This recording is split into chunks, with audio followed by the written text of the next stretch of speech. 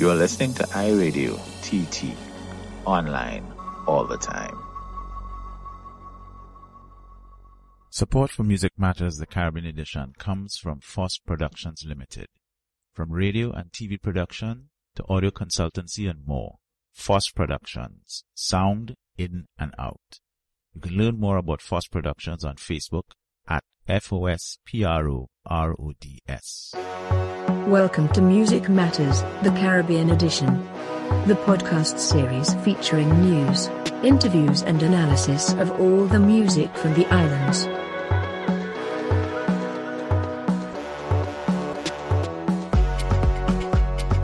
Welcome, ladies and gentlemen, to Music Matters, the Caribbean edition. I am Laura Dowridge Phillips. And I am Nigel Campbell, and once again, we're talking about the business of music here in the Caribbean. Yes, we are, Nigel, and again, our COVID conversations. I'm trademarking that.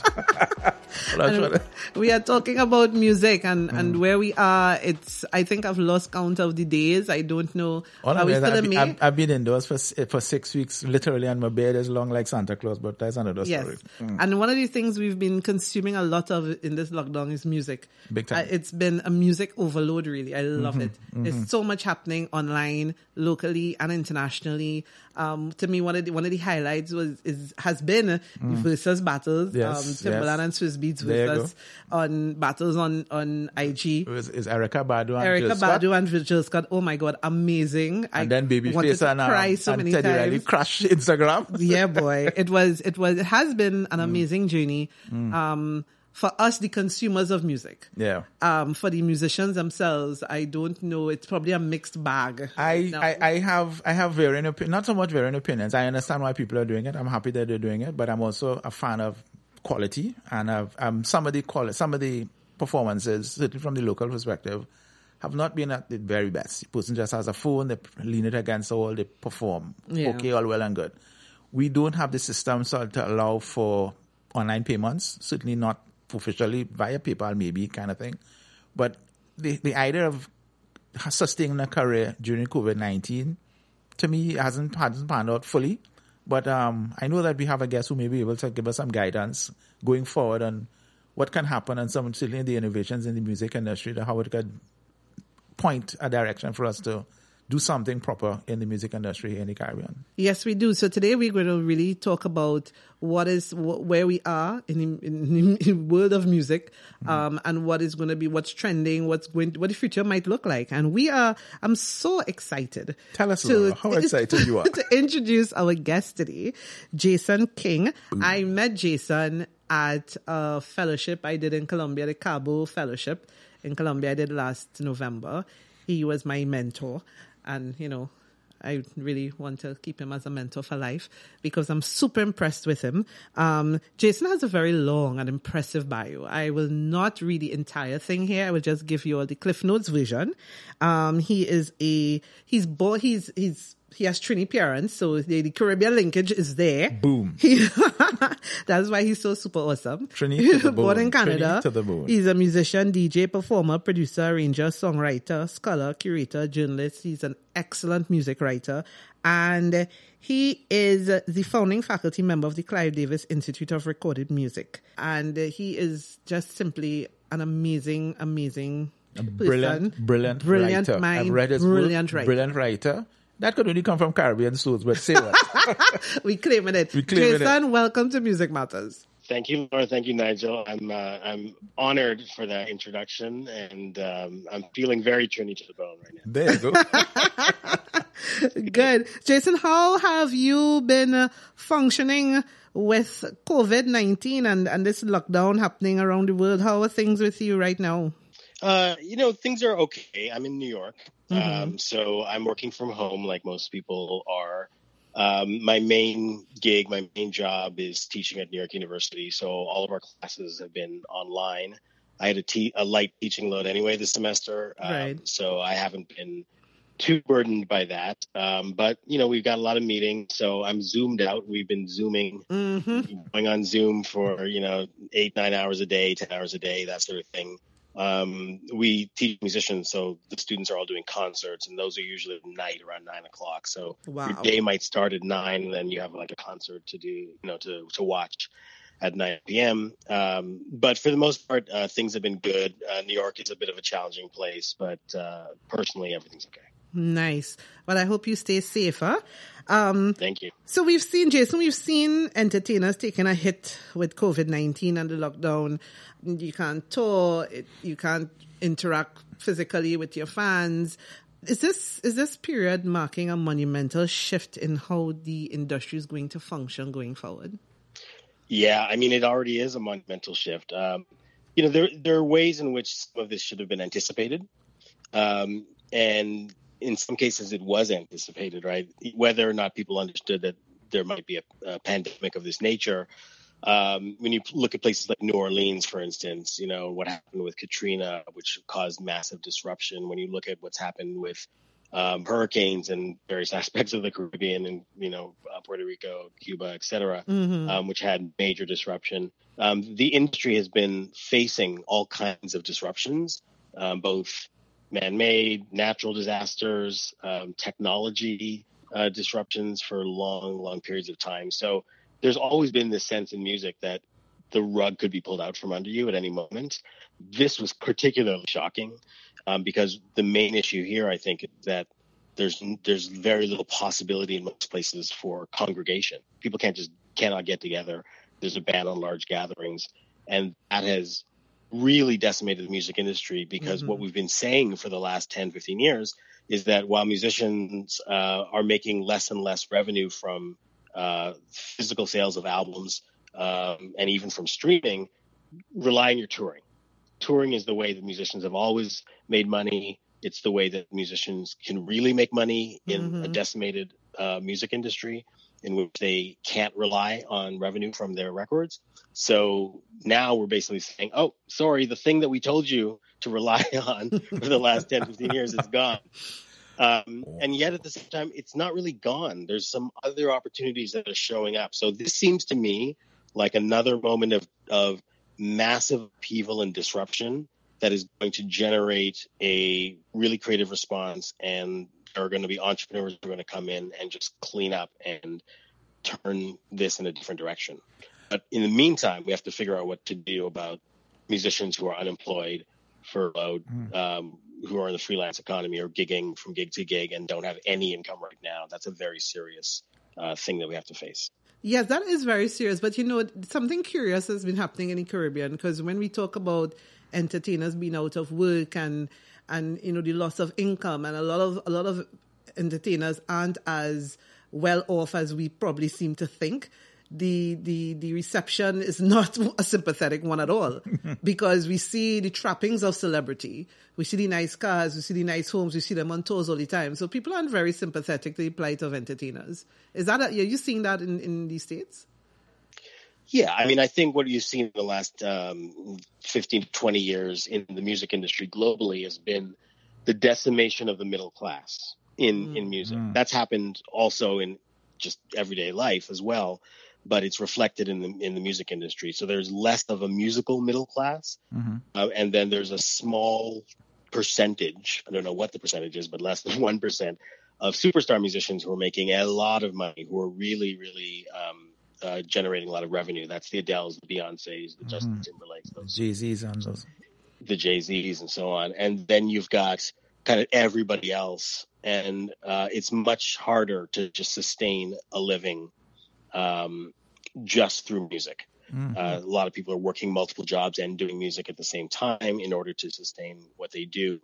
And so given that sort of decimation of the middle class, I mean, I think that's part of the reason that people are confused about how to respond to musicians in this time of pandemic need. Because we're looking at the Adeles and the Beyoncés and so on and saying, well, we don't really feel sorry for you. Look at the inside of your homes. Look at your Instagram accounts. Like there's nothing to feel sorry for. Yes. And truthfully, those musicians, hopefully, if they have good financial advisors and so on, should have enough resources. A nest egg to hold them through. Yeah. Absolutely. It's the issue is the musicians who live on subsistence, right? Who are just basically gig to gig, who don't have those kinds of bank accounts and those musicians who I think are a big part of the lifeblood of what makes music interesting and meaningful. They need a source of income. And so those are the ones that we need to turn our attention to. Well, we here in the Caribbean, we don't have that level of superstardom of the Jay-Z's and the Adeles. We have one soca superstar. We have a number of Jamaican reggae singers who basically live in Miami, maybe. But I think what has happened is that gig economy and that demographic of gig musicians kind of parallels what happens to a large number of our musicians and soca artists and reggae singers in the Caribbean. They have all now seemingly have turned to the pattern of social media and the online concert, the kind of virtual concert, and what I call virtual busking, where they put a tip jar to collect some revenue. As I said, I'm not particularly a fan of some of the sound quality. I think that sooner or later, every artist has to become a recording engineer and have their own studio in their house. But from your perspective in America, and of course observing the industry out there, what are some of the innovations that you see can move either the quality or the quantity or even the revenue stream of those artists who turn to the virtual concert as something to do? Yeah, good question, Nigel. I think everyone's trying to figure it out. Mm-hmm. So no one has the exact answer for like what is the solution, and it's also a case by case basis. So every artist has to create a customized plan for themselves of what's going to work. There's unfortunately no cookie cutter version of. There's no one answer. No, I don't think there is. So I think the live stream concerts, people have had to do it because there's just simply no way that they can gather large audiences at this point. So there's been a huge rise in those kinds of concerts. So like you said, DJ sets, DJ battles, live gigs. The Versus kind of series, whatever those things are. Yeah. Mm-hmm. Yeah, all of that stuff I think is really interesting. It was happening before the pandemic. Do you think that is a fad, if you don't mind me sticking an opinion? Do you think that is a fad, or do you think that's something that's going to be around for quite some time? Oh, I think it's going to be around for some time. I think what this moment is doing is it's acculturating people to the online concert experience in ways they weren't. I know my own mother is watching concerts online. We at NYU have had to stage concerts online that we never would have done before. And I think the level of creativity of some of those concerts is really interesting, especially when there's visuals involved. I totally agree with you. Sometimes the sound is disastrous. There's all kinds of other, technological glitches that make it very difficult to watch. And Instagram Live, broadcasts go off after an hour, and a lot of people don't even have good enough Wi-Fi or bandwidth to be able to stream these kinds of concerts. There's Teddy also Riley. a lot of these. I'm calling it. Teddy Riley. I'm calling it. Teddy Riley's now a verb. Yeah, I'm calling it Teddy Riley. I think Teddy had some very different ideas about what he was trying to do. Didn't match up with what anyone else thought was necessary. So, that was very strange. But all these things, it's exciting. There's just almost this whole world of online music and conversations and so on that's happening. It was happening before, but now it's happening at such a high level. And I think that is definitely going to stay. I mean, this is happening actually before the pandemic hit. I mean, Coldplay, one of the biggest rock bands in the world, they had canceled their tour because they were, they were trying to figure out a way to do it without creating a huge carbon footprint. Right. Kind of I saw that thing on YouTube. Go ahead. Tell us about it. Yeah, well, I mean, they were just trying to find a way to not have to fly in jets and, basically lug around all this equipment and cause a huge impact. Because music, popular music and popular musicians, have a major carbon footprint, and they travel all over the world. And while they earn money that way, they also contribute to climate disaster. So Coldplay was one of the first groups out of the gate to say, no, let's not do this. Let's try to come up with a different way. And now that this has hit and people are online doing concerts, I'm sure that's going to be one of the things that's suggested, which is, why don't we just keep doing these things online, because it's certainly going to contribute to a more green music industry. Jason, that's an excellent point, because I know within the tourism sector, that is I attended I covered a film festival in Turks and Caicos last year, and there were a lot of British filmmakers there, and it was a sustainable film festival. So it was all about, the environment and how we save the environment and that kind of thing.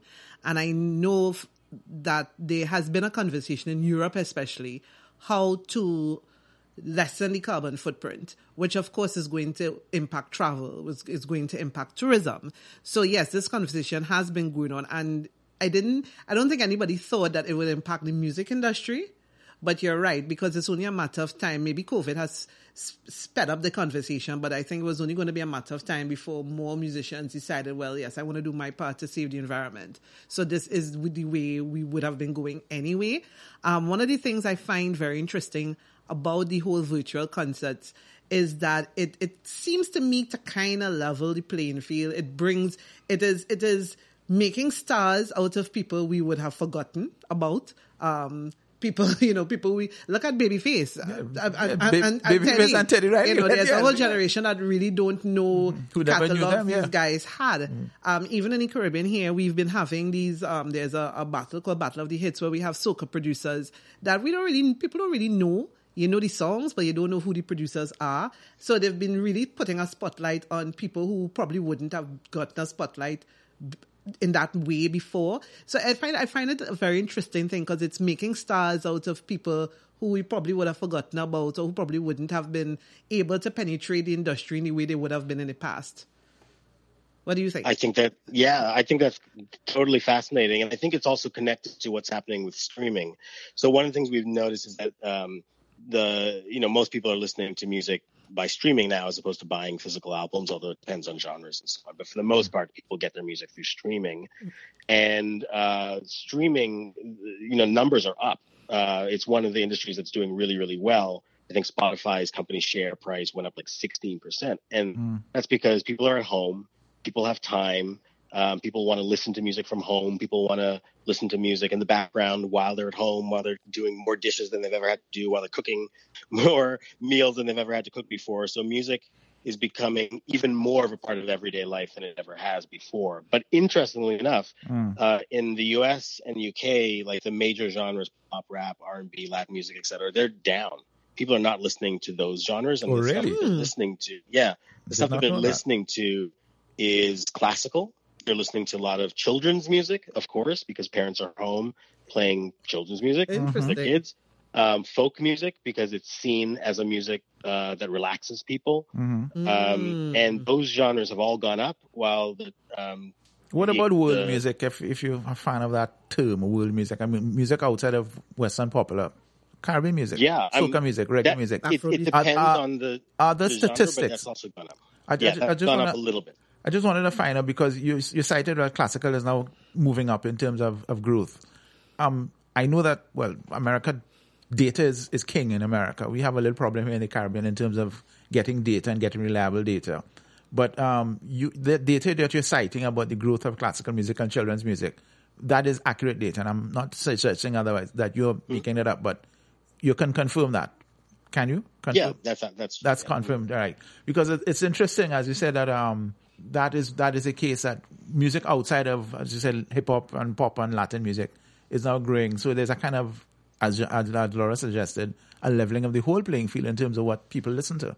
That's really, really interesting. I guess being at home, people want a certain kind of music, but we're not out partying anymore. That's really the yes. But the parties happen at 9:00, and those are the DJs and so on who are trying to replicate the club experience at night. But for streaming services like Spotify, which are global, of course, they are talking about how the wellness stuff is doing really well for them. People want chilled out tunes. They want wellness podcasts. Podcasts are really down in general. Sorry. Thanks for telling us this.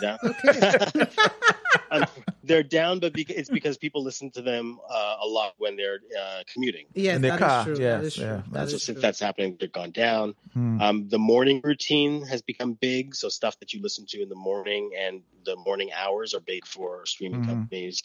So somebody from Spotify once said, every day looks like the weekend now. It used to be that the weekend was the time when people would stream music. Now every day has become a day when there's potential big numbers for streaming, but the morning time, and then it's less about celebrities, less about these mainstream genres. I should also say that, the Caribbean is an interesting case, also because so much of the music industry relies on the festivals that happen from like now until the end of the summer. So whether you're talking about the St. Kitts Music Festival or all the Trinidad festivals or the St. Lucia Jazz Festival, etc. That's slowed down to a halt and there's nothing happening. Yeah, Stop. they're all Trust me. pretty much Just stop. All the carnivals in the Caribbean have been cancelled. All the festivals. All the festivals, effectively. Well, as we were talking about the idea of streaming, just something that Laura noted to me was in the Caribbean, a lot of our artists, of course, as you suggested, we do rely on touring. And certainly after Trinidad Carnival, a lot of our soca artists go up the islands and go even into the Toronto, New York, London, that kind of stuff. And they, because of the lack of travel, now they're doing things like dub plates, and of course using streaming as an avenue for revenue, for making revenue. Again, from your perspective, what other avenues do you see there are there for artists to earn a living beyond simply streaming and online concerts? Do you see something else? It's not much. I mean, I think there's patronage programs. So there's apps like Patreon, which allow you to put out content and then earn money directly from subscriber base. People I see doing Cash App and Venmo and apps like that, they're just directly putting them out there and saying, just please give me money. Give me money. If you like me in the past, give me something now. Maybe not even offering anything new, but just saying, please help. And I think outside of that, there's, some people who have already a history in the music industry are able to rely on passive income like royalties. But for musicians who don't have those things, they also need to turn to like merchandising to be able to sell products and so on. Of course, if there's a massive dip in the global economy, which there already has been, then it becomes harder for anybody to pay for a T-shirt or for anything like that. People don't want to go to the post office to mail T-shirts or to pick them up. So all of those things are difficult. But outside of that, I mean, I think those are the main ways that people are trying to figure it out. Is just if you're stuck in your house, how can you what can you do other than a concert or to sell music online or to sell merchandise online? There's not many other options. Not many options. Well, let's kind of throw us a wrench. Our Caribbean Development Bank has put out some grant calls recently, and there's an emergency fund for those canceled events, but they have these grant calls for festivals and for music and for data integrity, data collection. And the thing with the music grant call, which is, I've been looking at it, is they're talking about innovation, collaboration among the island states who have events and things, but the idea of innovation is very key in terms of getting some of this money. And they have a fair amount of US dollars available, certainly for a number of artists. But what you've just laid out there shows me that there's a kind of finite amount of innovation that is possible, certainly among players, individual players, as opposed to corporations of the size of a Spotify or an Apple or a Google. Is it very difficult in terms of innovation? I mean, as much as we recognize that disruptions happen in the music industry, Katrina, COVID, and their possibilities to innovate during disruptive periods, there's still only a finite number of things that can be done in the music industry. Is that the case? I think in terms of creativity, it's boundless. If you're at your house or your apartment or whatever you may have, or even just if you're able to go in the street and keep social distancing rules intact, there's still all kinds of forms of creativity that you can be engaged in. And so, for instance, just on a small level, like I had students who, were supposed to do a concert and they were in Berlin. They weren't able to do a concert, so they had to do it online. And that online concert was super creative and maybe even more creative than if they had to do it in person, because sometimes the lack of options is what stems the creativity, right? And so suddenly you're able to be more creative because you're facing a limited number of options.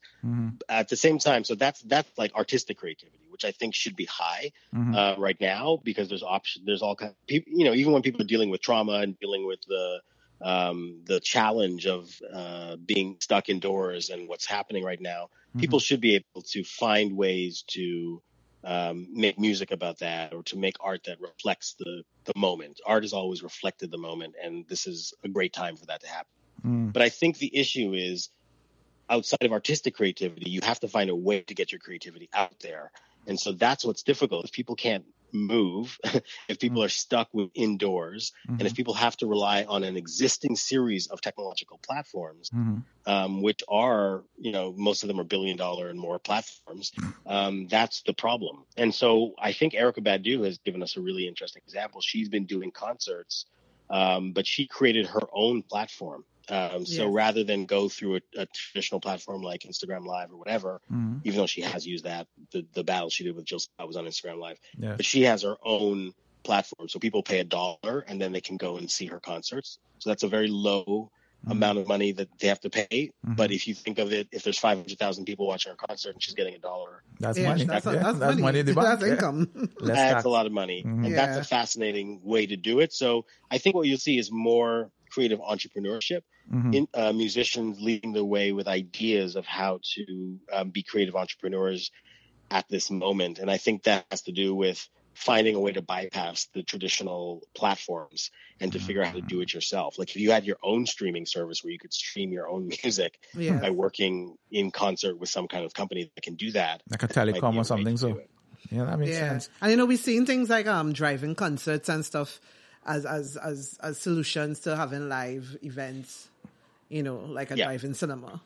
So that's certainly been very interesting. Jason, the thing that I noticed, even as, we talk about what are the options for musicians and artists going forward, is the fact that music is still being made. Like that has not stopped. We have new artists coming out every day, putting out debut albums. We have old artists still doing music.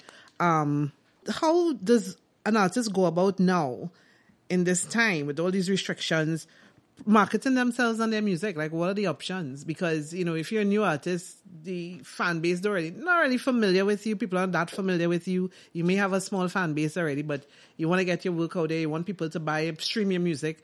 How do you get yourself out there? What are the options?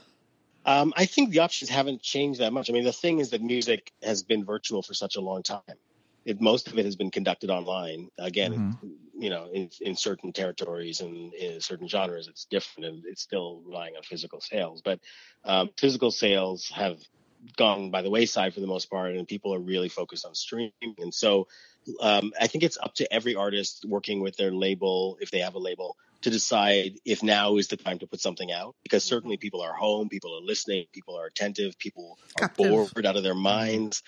This is a good time to put music out. But for some people, especially if you've been building up a campaign and that campaign relied on live income from live shows and touring, then this might not be the best time. But then when? Is it the fall? Are you going to wait till 2021 to put out your album when things might be safer? Even when things are safer, are people still going to want to congregate in large numbers? I hope they do. I have a selfish reason. Let me just stick up here, and I have a selfish reason.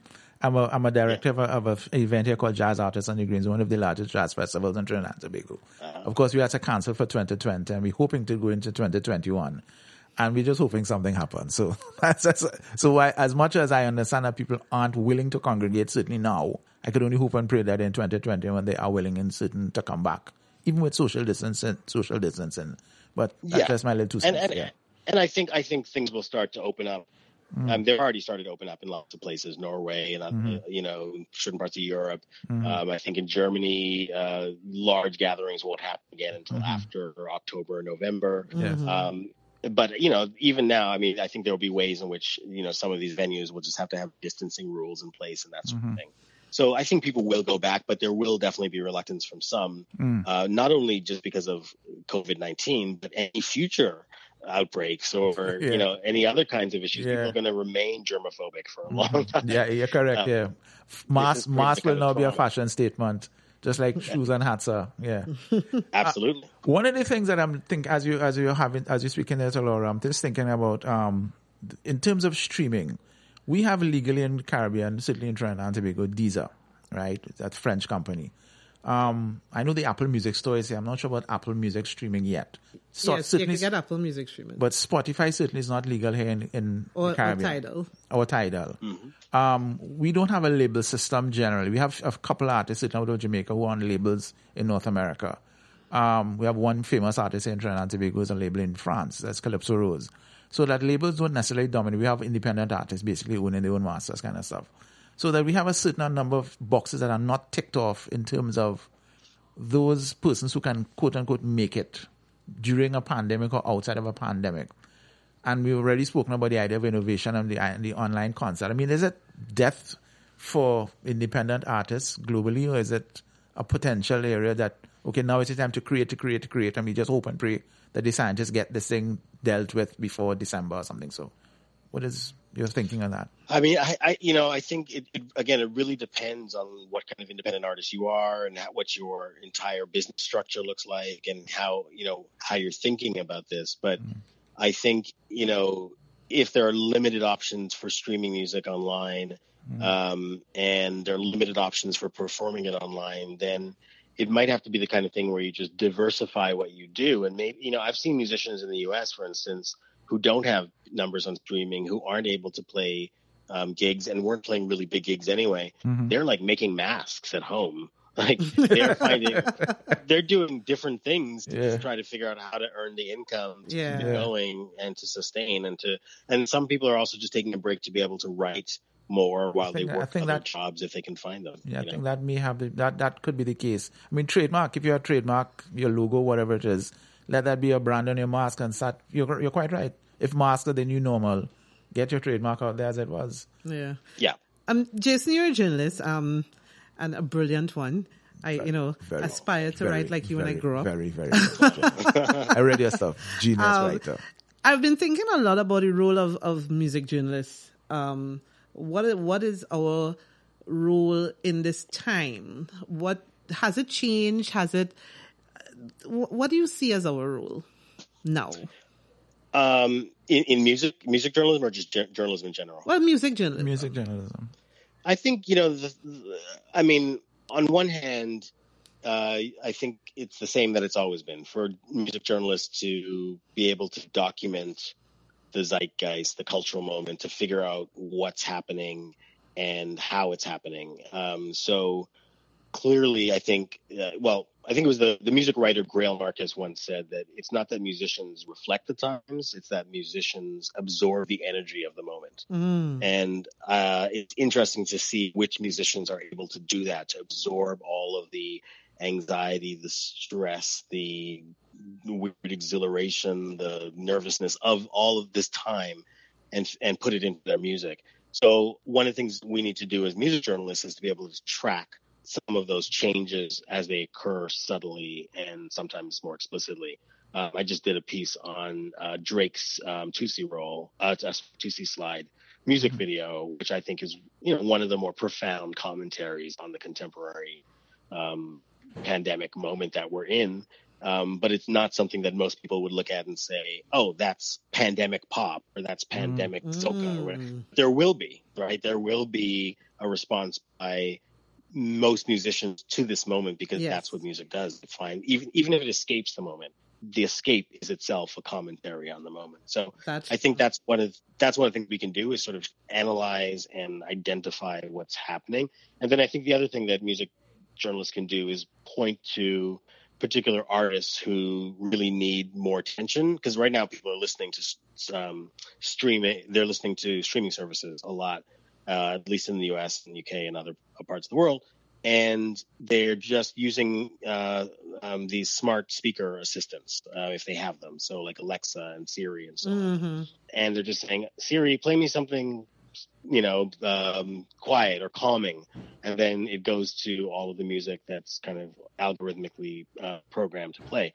However, journalists can highlight indie artists who are kind of more left curve or eccentric, who deserve attention, who might not be getting attention because people are just relying on their smart speakers to give them the same stuff that they might hear all the time. Yeah. So I think that's where journalists can be really useful as curators, as people who can point to new music that's out there that deserves attention.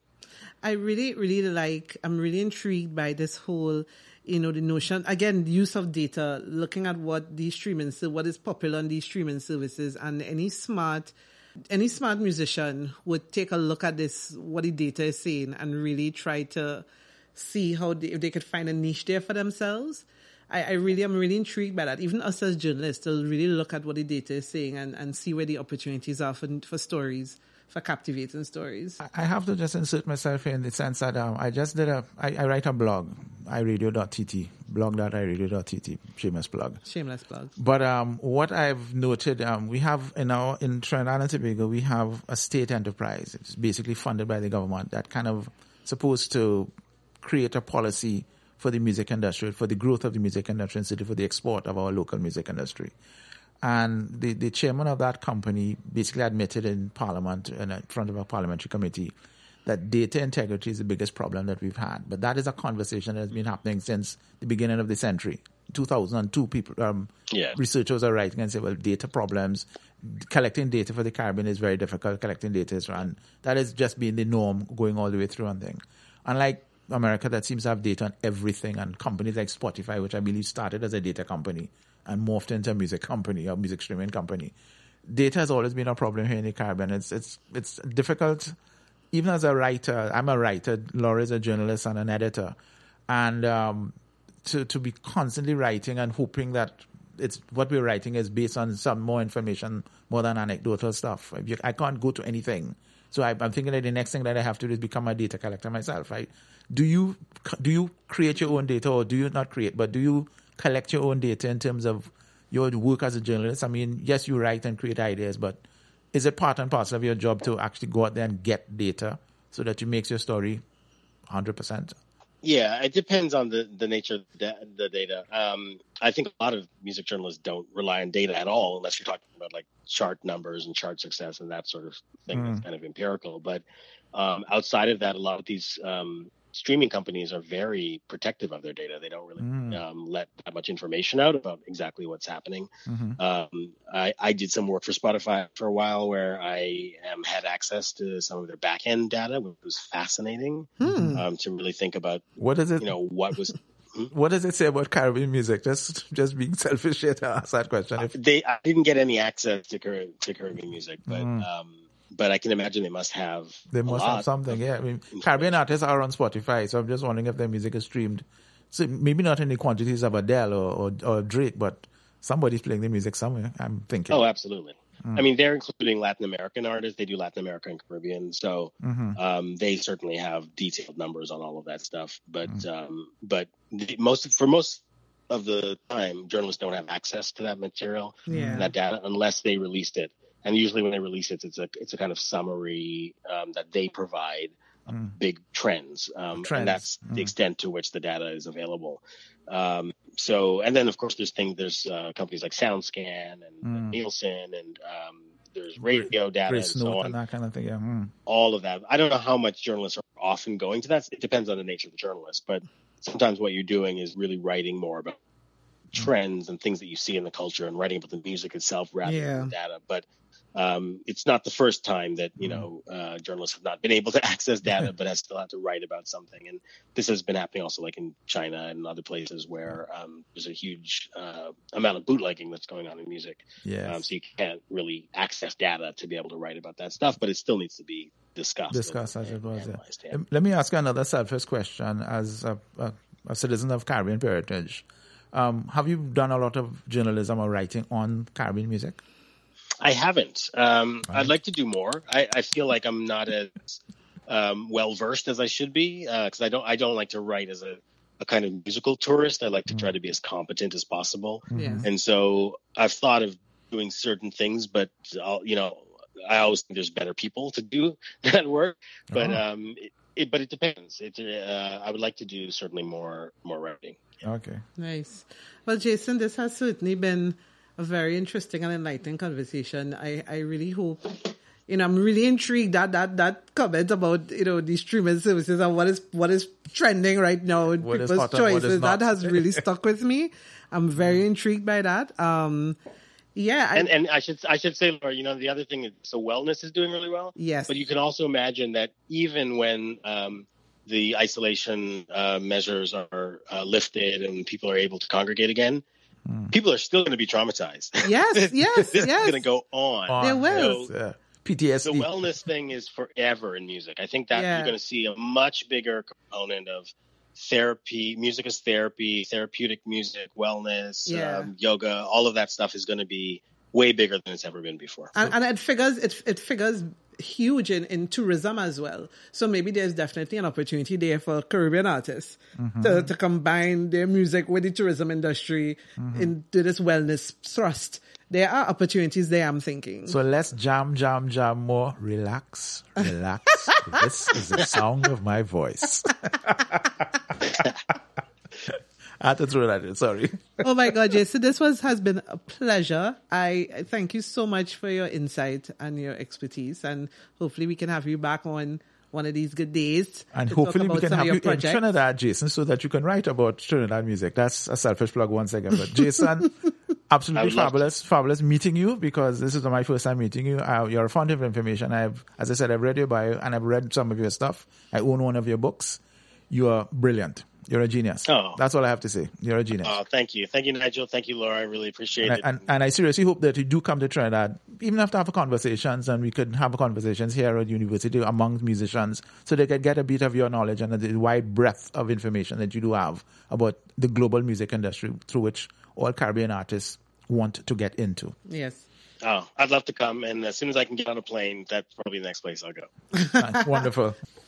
Well, Nigel, another informative and enlightening conversation. Once again, and this time I'm smiling ear to ear. Jason King is, as I said, he's a genius.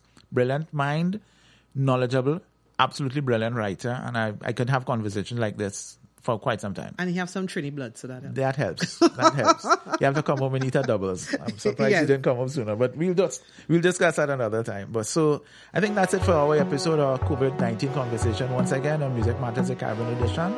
I am Nigel Campbell. I'm Laura Dowridge Phillips, and we'll talk to you another time. Bye. Hey everyone, thanks so much for listening to Music Matters, the Caribbean edition. If you enjoyed the podcast, please like, subscribe, and follow us on Facebook and Instagram at Music Matters Caribbean. And if you want to listen to our previous podcasts and keep up with our new material, check out the website podcast.iradio.tt. Or listen and subscribe on Apple Podcasts, Stitcher, TuneIn, Radio Public, and more of your favorite podcast platforms.